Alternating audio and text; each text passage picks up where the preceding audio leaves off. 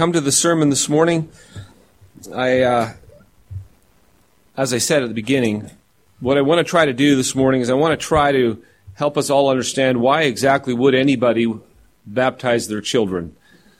And in saying this, I do not want anybody here to leave here today thinking that, this is a church that baptizes its children so that if you don't do that, you don't belong here. No, not even in the slightest. This is one of the beautiful things about the CREC denomination. It's actually a denomination that does not form itself around a distinctive on baptism. They don't believe it's actually to be an issue of fellowship. Like whether someone baptizes their baby or doesn't, that is not an issue of saying, well, this is what identifies us, and so this is what where our fellowship will allow us to go. And it's not true at all. Because it's not an issue of fellowship. It's an issue of, it's a distinctive that it's one of those things that often in the Christian faith as we go throughout, there's things that we differ with others on, and they're just not, they're not issues and matters of unity and fellowship. But in saying that, I also want us to be the kind of place where, hey, we can have these differences and we can talk about them and we can discuss them and we can actually articulate them to pursue even greater unity. So, of course, we all want to understand this. So I think and the other thing it's important to do is there's times when, if you haven't taught on this for a while, you can really forget exactly why we do it and not understand it, and then we drift off into weird superstitions. And so I think there's a danger there as well. So before we get into this, let's pray real quick and ask God for mercy. Father, we love you, we thank you for your word, and we do ask even now, right now, O Lord, grant us grace that we would know and understand and hear from you and your word and come to understand what it is you're teaching us on the subject. Be merciful to us all, we ask in Christ. Amen. I want to begin this morning with how God views children. The children specifically, not just every child, but children of Christians. How does God view them? How does God see them? And I think this is an important starting mark for us to understand how God views them, and then go from there and understand how this is connected to baptism as we move along. The first thing I want us to see is that God always makes covenant with us and with our children. This has been the way it is from beginning. Now, when I use the word covenant, not everybody understands that. But by covenant, God always makes covenant. Think of it this way, a binding relationship that has both attendant blessings and cursings connected to it. So that if those who are faithful to covenant receive blessings, those who are unfaithful, cursings. Here's a great way to think of it. One of the best analogies is marriage. You enter into a marriage covenant. And so when marriage people come together, when married people, what they have is a covenant binding relationship. They swear to one another to loyalty. They're not dating. It's not like, let's just cruise along for a while, enjoy some of these blessings, and if we ever want to depart, let's just depart. No, actually it comes with some teeth to it. So there's blessings to faithfulness and there's cursings to unfaithfulness. And that's the best analogy to think of in terms of covenant. So having understood that, we come to the very beginning. God will enter into relationship, and he always enters into relationship through covenant. Now, God doesn't date, as I've said before. With Adam and Eve at the very beginning, the covenantal blessing was upon them and was upon their children that would come after them. God was going to be with them and their children as they were being fruitful and multiplying, filling the earth. However, if they broke the one commandment, and we know what it is, that one commandment that you shall not eat of the tree of knowledge of good and evil, right? And if you do, the moment you do, you will surely die. And in that death, we've looked at this a few times before, it's a separation. It's from God, who is life. And now that relationship's torn in two. And now you're separated apart from God. So the curse of death would fall on them if they disobeyed this one command. So there's this covenantal structure there in the very beginning. And this goes through all posterity, so that whatever happens to the parents happens to the children under them. And we know that they broke the covenant. They broke the covenant and they were put outside the garden and separated from God, and death came. But then God made a new one. God made a new covenant with them. And in the promise was the promise of the Son he would send to his people. And we know that there's this goes throughout all the way till the Son comes, this particular promise. But then things went from bad to worse, and God had enough of sin, and he had enough of death, and so he flooded the earth and started over with Noah and his family. He said this in Genesis 9:9. Then God spoke to Noah. This is after the flood. God speaks to Noah and to his sons and with him, saying, now behold, I do establish my covenant with you. Now this is, instead of just seeing the covenant in structure, we now see the covenant in actual specific word. He uses the word covenant. I establish my covenant with you, and this is what he says, and with your descendants after you. Get familiar with this phrase. I establish my covenant with you and your descendants after you.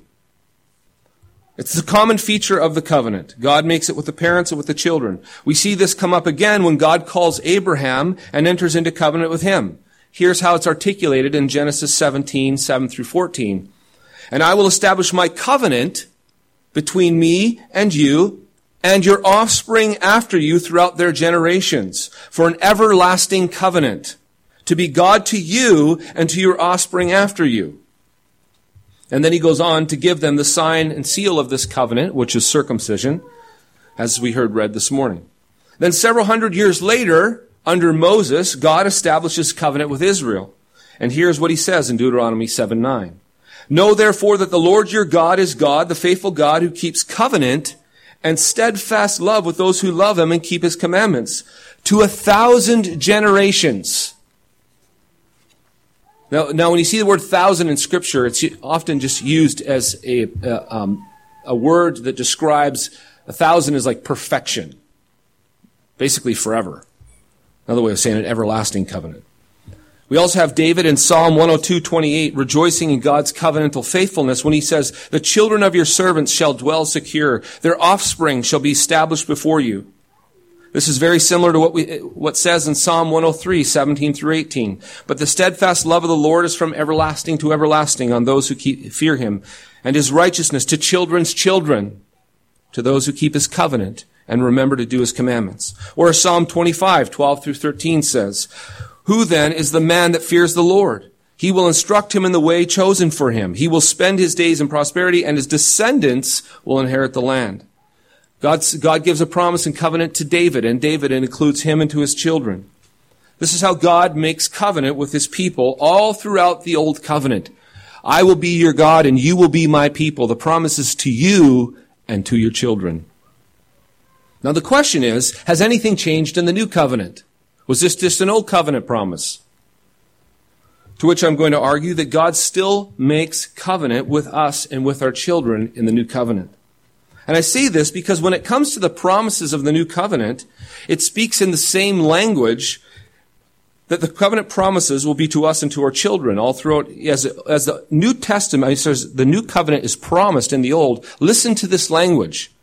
Isaiah 59, verses 21 through 22 says, and the Redeemer will come to Zion, and to those in Jacob who turn from transgression, declares the Lord. Now, who is the Redeemer who will come to Zion? Who are they referring to? Jesus. The Redeemer that's going to come to Zion. Now, the Redeemer will come to Zion, he says. And he goes on to say, and as for me, this is my covenant with them, says the Lord. So now he's going to talk about this new covenant that he's going to make with the people.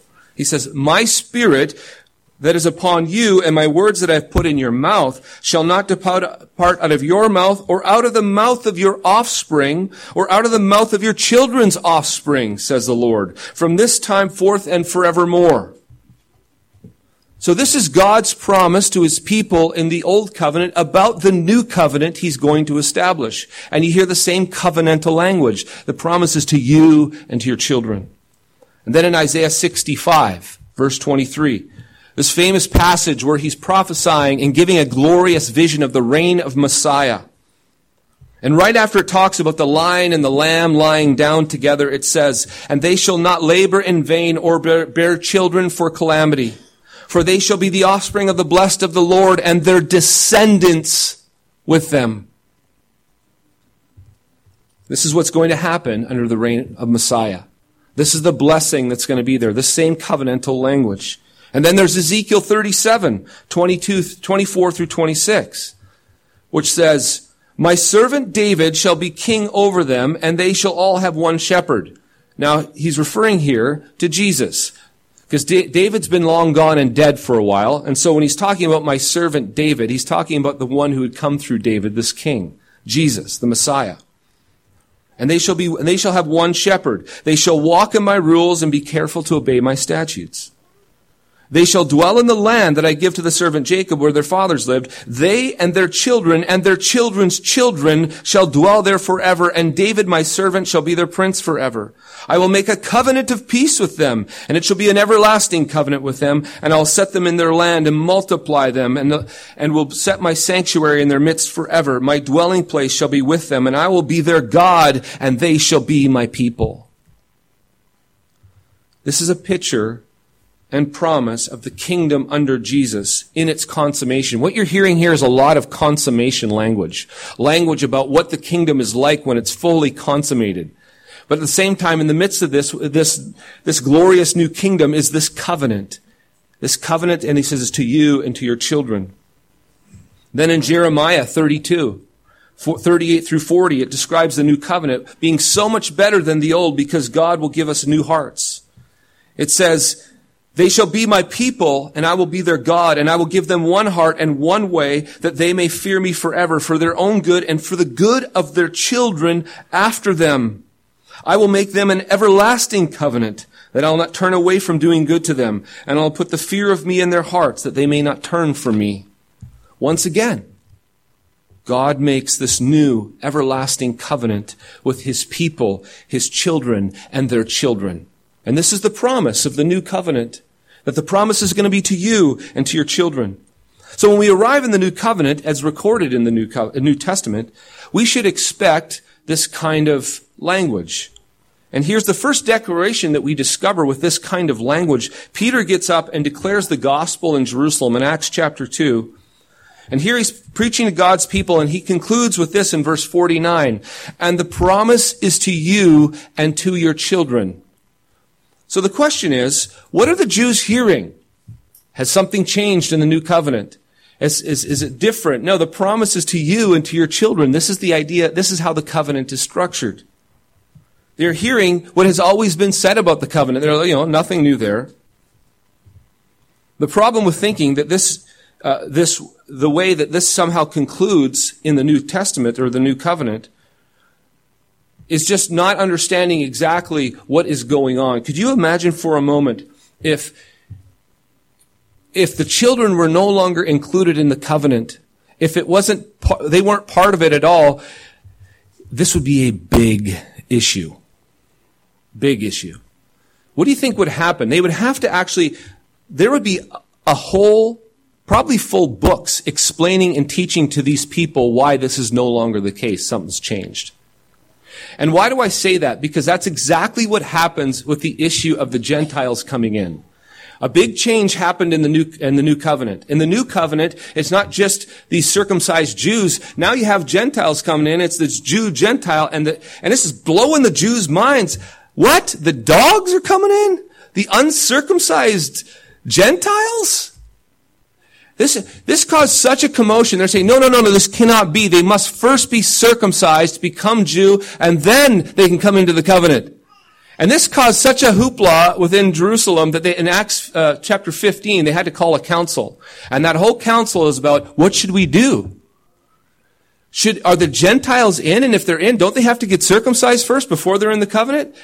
And then Peter stands up. He says, listen, folks, I get what you're saying, but you have to understand something. I saw with my own eyes. The Spirit came down upon Cornelius and his household when they believed. It had nothing to do with circumcision. They received the Spirit. And if they received the Spirit, the same Spirit we received, God himself dwelt in them and among them. If God calls something clean, we dare not call it unclean. All right? And now, if you look at Paul had in many of his letters, you look at Galatians and even in Romans and other epistles, he has to explain to them how this works. The Gentiles are in. The biggest problem he's having with them is stop. No, you do not have to get circumcised. You're in. You're washed clean in Christ Jesus. You're part of the people of God. So we have to understand that in the new covenant, this whole idea of children being part of the new covenant is nowhere is it dismissed. In fact, it's affirmed, it's understood, it's assumed. It's just the way they operate. They don't even, apart from Acts chapter 2, where Peter declares the promises to you and to your children, you also have Paul in 1 Corinthians 7, who makes a very explicit statement, which I read this morning, that if you have, this is how God views our children. If you have a situation where you have two people, they're both unbelievers, and one is converted, and the other one is not, they're wondering, okay, so what's the status of our children? Are they in or out? That seems like a dilemma. And Paul says, well, what God does is he actually sanctifies the unbelieving spouse so that your children are holy. Otherwise, they would be unholy, but it isn't. They're holy. They belong to him. This whole idea of separated to him and considered saints. Now, this is significant. There's two different Greek words for what happens to the unbelieving spouse is they're sanctified, set apart unto God for a special purpose. The children, it's a totally different word. They're actually considered holy. A lot of interpretations will say holy. This is one of the few places where that word is actually interpreted holy, because everywhere else in the New Testament, it's mostly interpreted saints. So most of Paul's letters, if you remember, when he addresses the church, he says, to the saints who are in Corinth, to the saints who are in Ephesus, to the saints who are in Philippi. He always addresses the saints there. And who are those group of saints? That group of saints includes the believers and even mixed relationships with their children. And so that's how the scripture affirms this and wants us to understand this. You don't have a single explanation as to why nowhere that children would no longer be a part of the covenant. So, here's something that sometimes we go, okay, I'm following so far, but when it comes to the new covenant, I think this is where some Christians stumble, I guess, or just have a hard time with this. It says, they think of it this way. The old covenant was a line of succession through Abraham until Jesus. But once Jesus came, it was no longer about covenant succession through our children, but now it's about individuals coming to faith. I think that's often the paradigm that's operated in. So when you think of, yes, I hear what you're saying, Dean. It used to be through the old covenant, it came through children, the line of Abraham, covenant succession through children, and the point was Jesus. Once we get to Jesus, that shifts. And it's no longer like that. Children are no longer included in the covenant for that reason. It's about individuals now coming to faith. But here's something we have to understand. Nowhere in Scripture was the old covenant to be thought of as a salvation by genetic connection. And the new covenant somehow thought of as salvation by grace alone, through faith alone. Paul explicitly says in Romans and in Galatians that Abraham was saved the very same way we were, by grace through faith. Salvation has never changed. It's always been this way. Hebrews, all the great examples in Hebrews 11 are all the old covenant saints of faith, those who believed God. There was never ever salvation by merely being born of Abraham, ever. Nor by simply being circumcised, ever. Paul attacks this, Romans chapter 2 at the end of the chapter. So those who are circumcised, do they have an advantage? Well, not unless they believe God and follow after God. There's no advantage at all. In fact, it's a bad deal if you think that somehow just by your connection that you're saved. All these things, everything in the old covenant pointed to Christ and is fulfilled in Christ and glorified in Christ.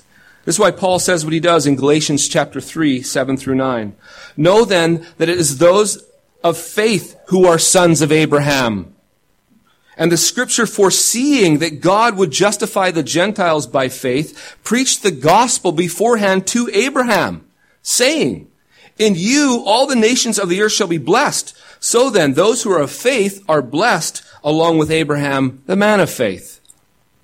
The difference between the covenants, according to Hebrews 9, was that the old covenant was physical and fleshly, while the new covenant was established in the blood of bulls and goats, whereas the new covenant is spiritual, established in the blood of Jesus.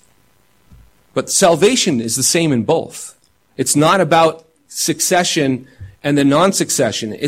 What happens is that the old covenant is shadowy and full of types, and it's fleshly, it's of this earth, and the new covenant's the spiritual, and the new covenant fulfills. What Christ comes to do is fulfill and magnify the covenant. The covenant is so much better. It's everlasting, it's eternal, it's glorious, it's good, and no, it's not, and oh, by the way, it no longer includes your children. No. Even the promises, as we've already read in the covenant about children, are so much better in the new. So much more glorious. It's like, no, it's better. It's fuller. It's more complete. This is one thing you'll notice. In the old covenant, so many of the children fall away and apostatize. In the new covenant, some still do, but way more. If you're to compare the covenants, what you see a stream of faithfulness in the new covenant that was promised. And of course, there are some that fall away. When the old covenant, you see a stream of unfaithfulness where the vast majority are falling away, and all you have is a skinny line of those that God has preserved because he has to constantly be disciplining them and working on them. Why?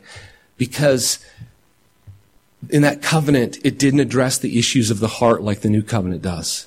We receive the Spirit, our heart. We are given new hearts. The law, instead of being written on stone, is written on our hearts. Things are dramatically different. In this new covenant, God turns the hearts of our children towards the fathers and the fathers towards their children. This is part of the glorious promise. So hopefully we can see that in the new covenant, the children are still part of the covenant. And they still belong to God. God delights in them. But perhaps you're sitting here and saying, okay, Dean, I follow you so far. I can kind of see how the scriptures say that children are members of the new covenant because they belong to parents who are in the covenant. But that still doesn't answer why you should baptize them. Why does the Bible not explicitly tell us to baptize our children? If what you're saying is true, why wouldn't it say that? You might be saying, what I read is it tells you to baptize those who believe. You believe and are baptized. And that's a very good question. It's an appropriate question. It's a logical question. And to answer that, let me simply say that God always gives a sign and a seal to the covenant, and this has ramifications. You'll see how this comes together in a moment. In the new covenant, God gives the sign and seal of baptism. In the old covenant, he gives the sign and seal of circumcision. And here's, if you want to think about it, why does he do this? If you think about the nature of the covenants, it makes sense.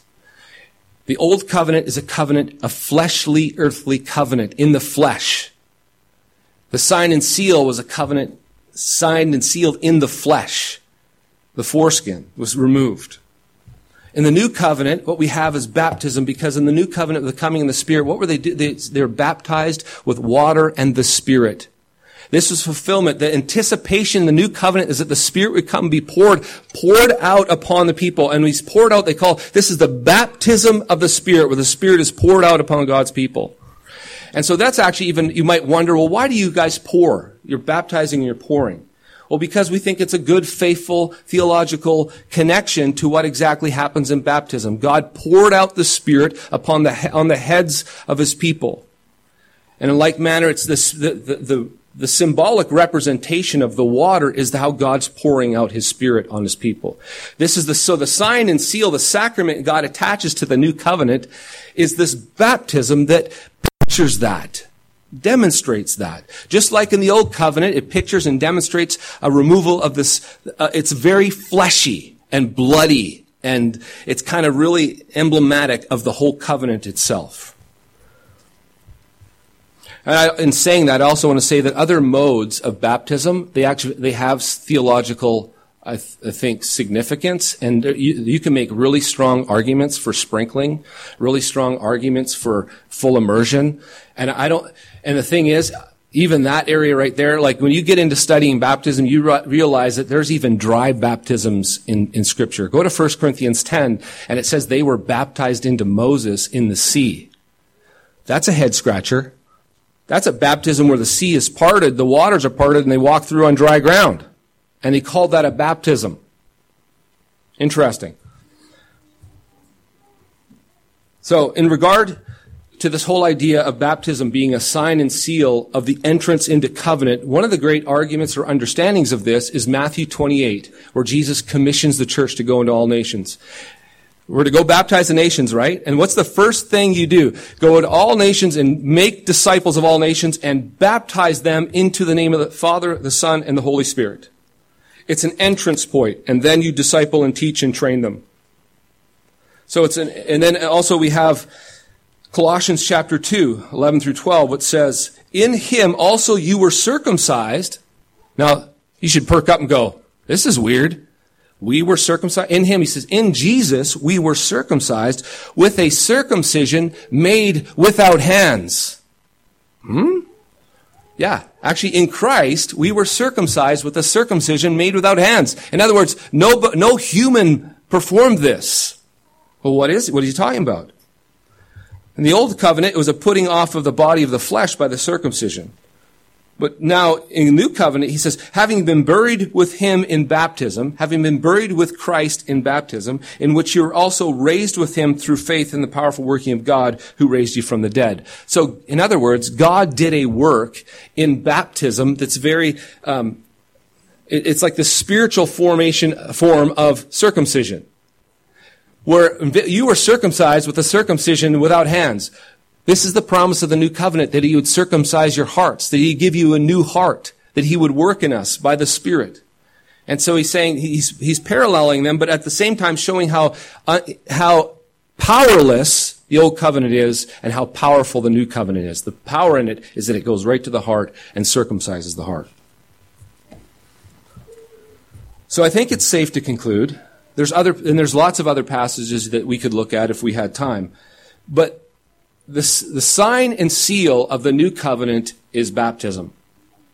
This is what the entrance point by which you come into covenant with God. Now, here's the thing. Here's where I think we get stumbling a little bit.